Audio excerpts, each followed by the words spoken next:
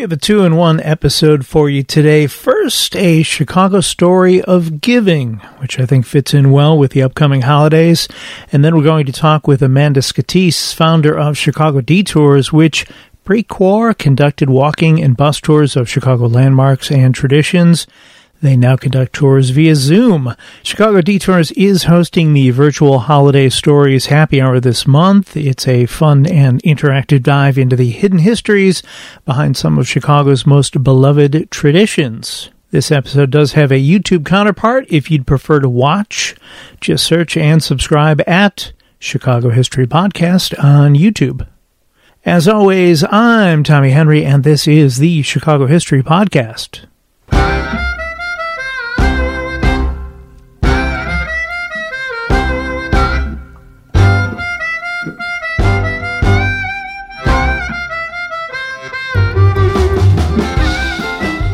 A week ago Saturday, on November 28th, 2020, it was reported that a gold coin was dropped into a Salvation Army bucket in suburban Bartlett, Illinois, and a gold bar was dropped into a Salvation Army bucket in Mundelein, Illinois, some 30 miles away. With a combined value of about $3,700, that's $3,700 in today's money. A little joke for long-time listeners. That's a nice boost for the Salvation Army's fundraising efforts, one that I hope continues. We are not going to talk about those gold coins today. Instead, we're going to talk about a Chicago charity effort that has its beginnings going back 110 years. On December 10th, 1909, the Chicago Tribune published a letter with the headline, "To the Good Fellows of Chicago." In part, the letter reads, "Last Christmas and New Year's Eve, you and I went out for a good time and spent from $10 to $200. Last Christmas morning, over 5,000 children awoke to an empty stocking, the bitter pain of disappointment that Santa Claus had forgotten them. Perhaps it wasn't our fault. We had provided for our own. We had also reflected in a passing way on those less fortunate than our own, but they seemed far off, and we didn't know how to find them. Perhaps in the 101 things we had to do, some of us didn't think of that heart sorrow of the child over the empty stocking." The letter went on to ask for people to step up, anonymously, and send a letter to Santa Claus, care of the Trib, saying they would supply presents to those children in need. The Tribune would send back a list of children's names, addresses, age, and gender to the letter sender, and that sponsor would be responsible for picking out presents and delivering them to the children. I'll sidestep all of the reasons why this wouldn't work today. The letter was signed, Goodfellow. According to the story, the Tribune had investigated the Goodfellow and gave their blessing.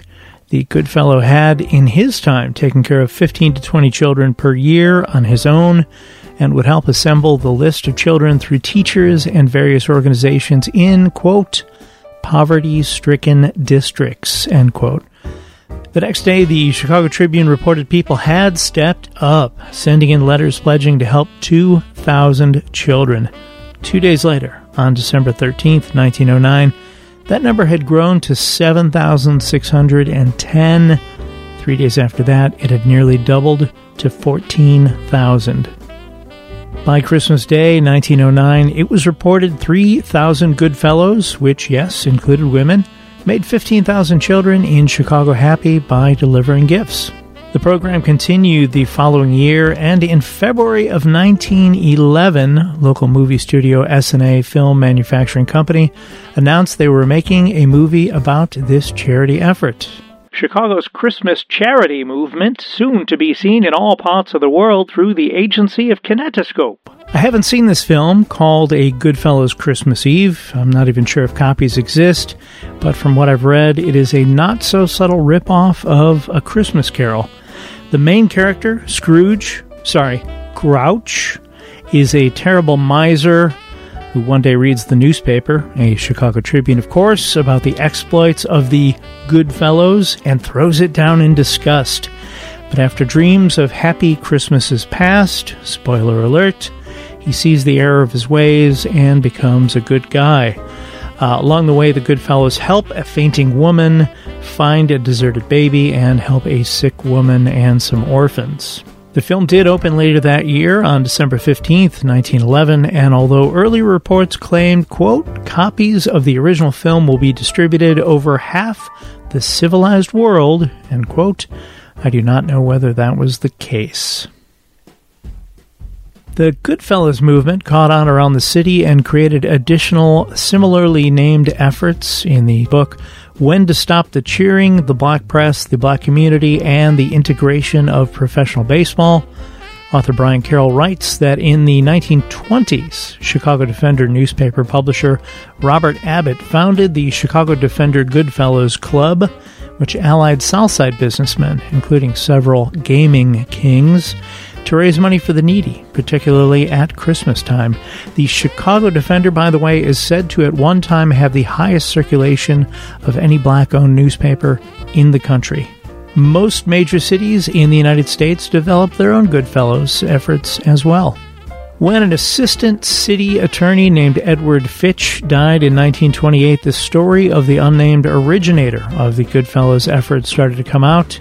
Fitch had been at a holiday party with friends and noticed the amount of money being spent. He stopped by the Tribune newspaper offices at 1:30 a.m. and met James Keeley, the managing editor.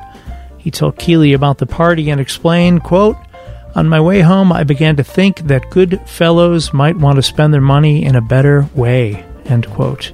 Fitch and Keeley worked for about 3 hours, getting the message just right for print in the newspaper. A few other notable Goodfellows stories. In December of 1941, 500 girls and boys from the choruses of 5 Chicago high schools participated in the 6th annual Chicago High School Goodfellow Carol Sing in front of a 40-foot Christmas tree. In a story in the December 26, 1959 Chicago Tribune, representatives from 20 charitable institutions expressed their appreciation for the Chicago Tribune Charities Goodfellow campaign. 5,000 Goodfellows helped 6,000 children in the care of these charitable institutions with nearly 14,000 toys and other gifts. By the late 60s, mentions of the Goodfellows began to slow, and by the early 70s were all but non-existent. I reached out to Elise De Los Santos, a content editor for the Chicago Tribune, who wrote a piece about the Goodfellows last year, and we both found the same dead end, although agreed it is likely the Goodfellows program was absorbed into the Chicago Tribune Charities, which still operates today.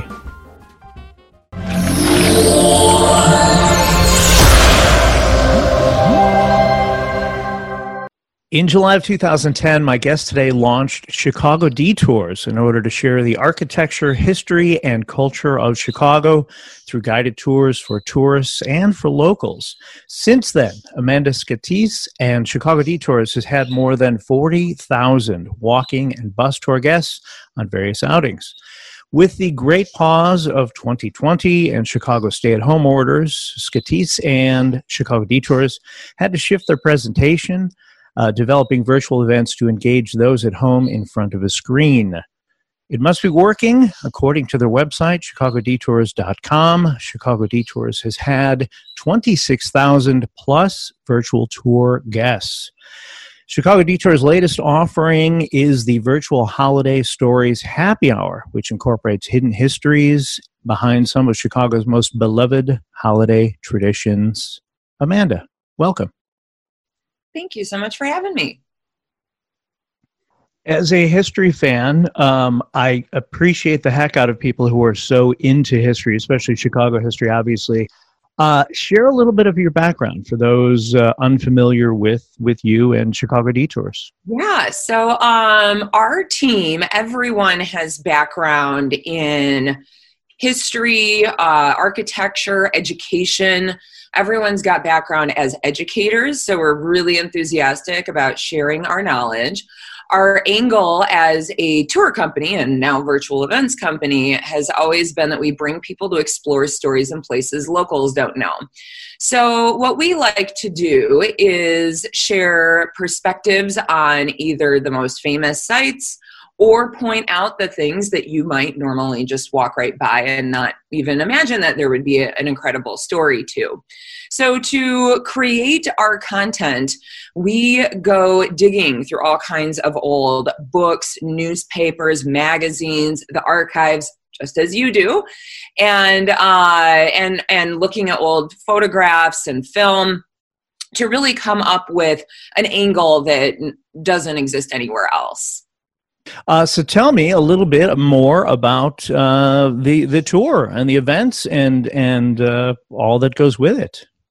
Sure. So we started out.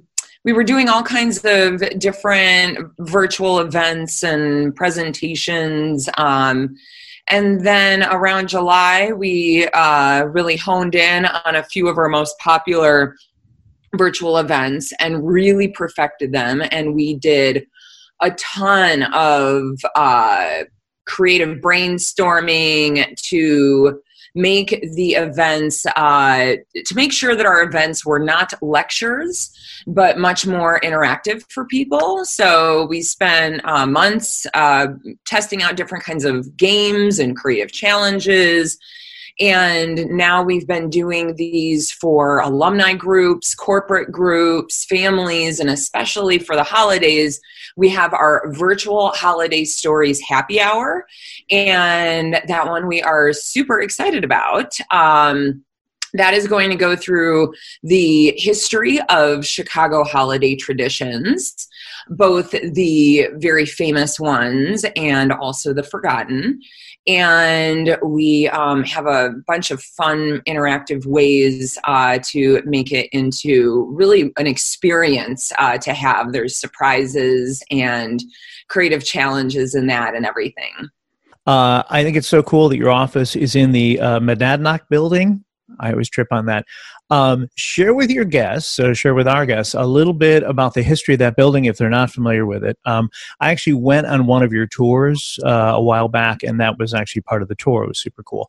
But anyway, share with why you, a little bit about the history of the building and why you chose to set up your offices there. Oh, well, the Monadnock building for many years was one of my favorites because so the Monadnock building is an early Chicago skyscraper, and I like to describe it as the dinosaur of skyscrapers because it was at the very beginning of when people were really trying to figure out how to build buildings taller, and they were experimenting with different structural ways of doing that. And in most cases, a skyscraper got taller through the use of stronger metal, mostly steel. And with the Monadnock, it is actually the tallest office skyscraper that has ever been built purely out of masonry. So the thing has these massively thick walls at the bottom. They kind of taper up as you go up to make the building lighter. But it just being at the base of that building, it's kind of like it's the closest thing you're going to get to going to an Egyptian pyramid in the city of Chicago. It's got this just monumental force to it. And then on the inside, there has been we did a special series of tours where we did them of specifically the Monadnock building, and we did them for free, but we gave the gratuity donations 100% to Preservation Chicago, because this building is an incredible example of historic preservation. It was really one of the first office buildings in the country to undergo a historic restoration in the 1980s, where people had Frankenstein all kinds of horrible updates to it over the years, because the building originates from the 1890s. And people had, made some floors look like the 1940s and the 1960s and all kinds of crazy stuff. And then in the 1980s, they really tried to bring the building back to its original beauty. And that involved remaking the mosaic tile floors. It involved making the glass. There's like this privacy glass on the for all of the offices that would allow the natural light from the outside to be able to reach into the hallway. And it's just beautiful. You look at it and it looks like feathers. And just walking into that building is an experience in itself. It's like taking a step back in time with original lighting fixtures and marble walls. So when we actually, for many years, we were in a building that's called the Heartland Building. It's going to be where the company that did the Chicago Blue Book, old timers know what that is. It was Bennett Brothers. And that's at the corner of Wabash and Adams. We were in that building for a few years. And then a few years ago, the family that owned that building sold it to a developer to turn it into micro apartments. And we had to find a new office. And I was completely delighted to find that the Monadnock building was something that we would be able to do as a small business, because a lot of the historic buildings downtown were designed with small offices, versus when you get into the post-World War II era is when companies started getting bigger. And so offices and space started getting bigger. And also just as a matter of scale, a lot of real estate companies don't want to deal with tiny operations. So the Monadnock is a really awesome building for small operations. There's lots of lawyers and therapists in there. I mean, we'll see what happens post-pandemic. But that's how we ended up in the Monadnock building. Nearly 9 months into the quarantine, people have gotten antsy, then kind of accepting, I think, and then now they seem to be getting a little antsy again. How do you keep your guests engaged while using screens, and what do you think your guests find most engaging about your virtual events? So there are a lot of ways that we make the experiences interactive. The most basic one is going to be the chat function. So when we're presenting, all of our events are live. And so we are watching that chat window, and people can ask questions in real time and we will answer them. So that kind of gives you more of a feeling like you're on a tour, and can actually engage with the tour guide probably more than you would normally, because you wouldn't want to interrupt things and say, hey, I've got, this question. So we do that. We also really love it when people just simply comment. People will be like, what? That's so cool. I never knew that. And then we also have designed a lot of different games. And to give you an example, so on our Deep Slice of Chicago Food History Tour, which when groups book that, they can also get frozen deep dish pizza delivered anywhere in the country, and people can prep that for the experience. So they're having the Chicago food while we're doing that. So that in itself is an aspect of it being interactive. But for that one, if it's like a corporate team, we'll have people go into breakout rooms, and after we've presented the history of Chicago food and they know a little bit more about it, we have them create their new signature dish for Chicago, and we give them certain parameters, and we tell them, okay, it's got to be delicious and it's got to reflect the cultures of Chicago, and you need to come up with a name for it. And then we have everyone come back and we judge them and vote on them. We also have for our boat tour, we have our virtual boat tour. We have boat tour bingo, which has your bingo card is full of historical items, architectural knowledge, things that we actually see and talk about on the tours, so that people are engaging with the content and checking off whenever we talk about a certain thing. And then whoever is the first to chat bingo is going to be the winner on that one. For our virtual holiday stories happy hour, that one it's so fun. We have a little bit of a holiday disco dance party for a quick break. And we also have people compete in decorating their backgrounds. And then most of all, the highlight of the experience is that we get the audience to actually participate in the storytelling. And they are characters of history. And we give them a script, and they can create costumes either either for real from items in their home or from a filter, like a Zoom filter. They can, for example, wear sunglasses, or we've got little 8-year-old Greta. She can wear like a little bow, and it is so fun to see people kind of show off their acting performance skills, and then they really become part of the storytelling experience. Do you have anything else going on for the holidays we should know about?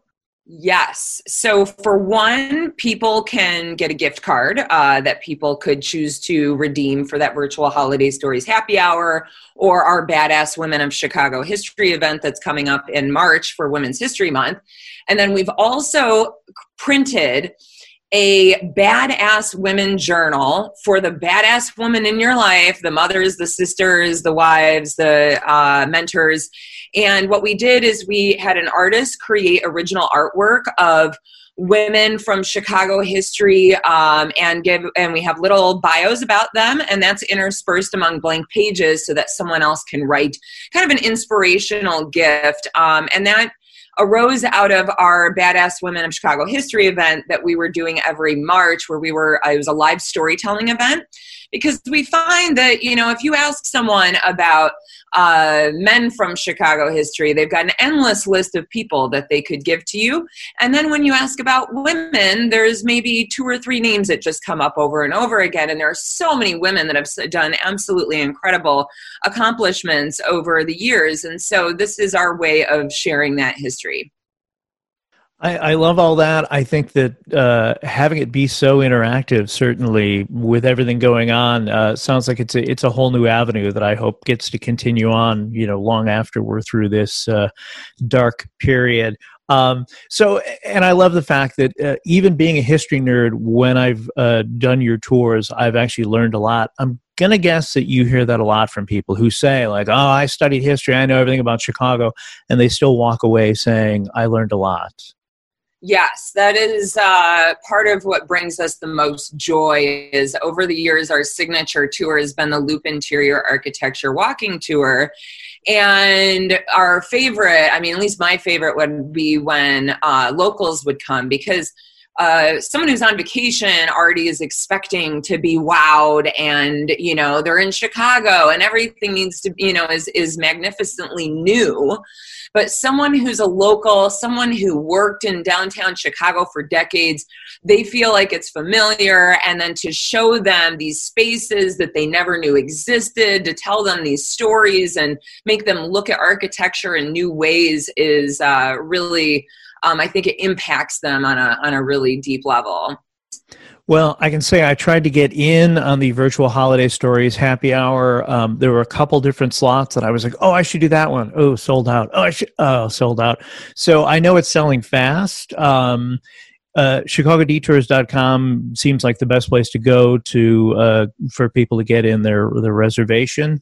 Are you thinking about adding more days or more slots for the tour, or are you pretty set?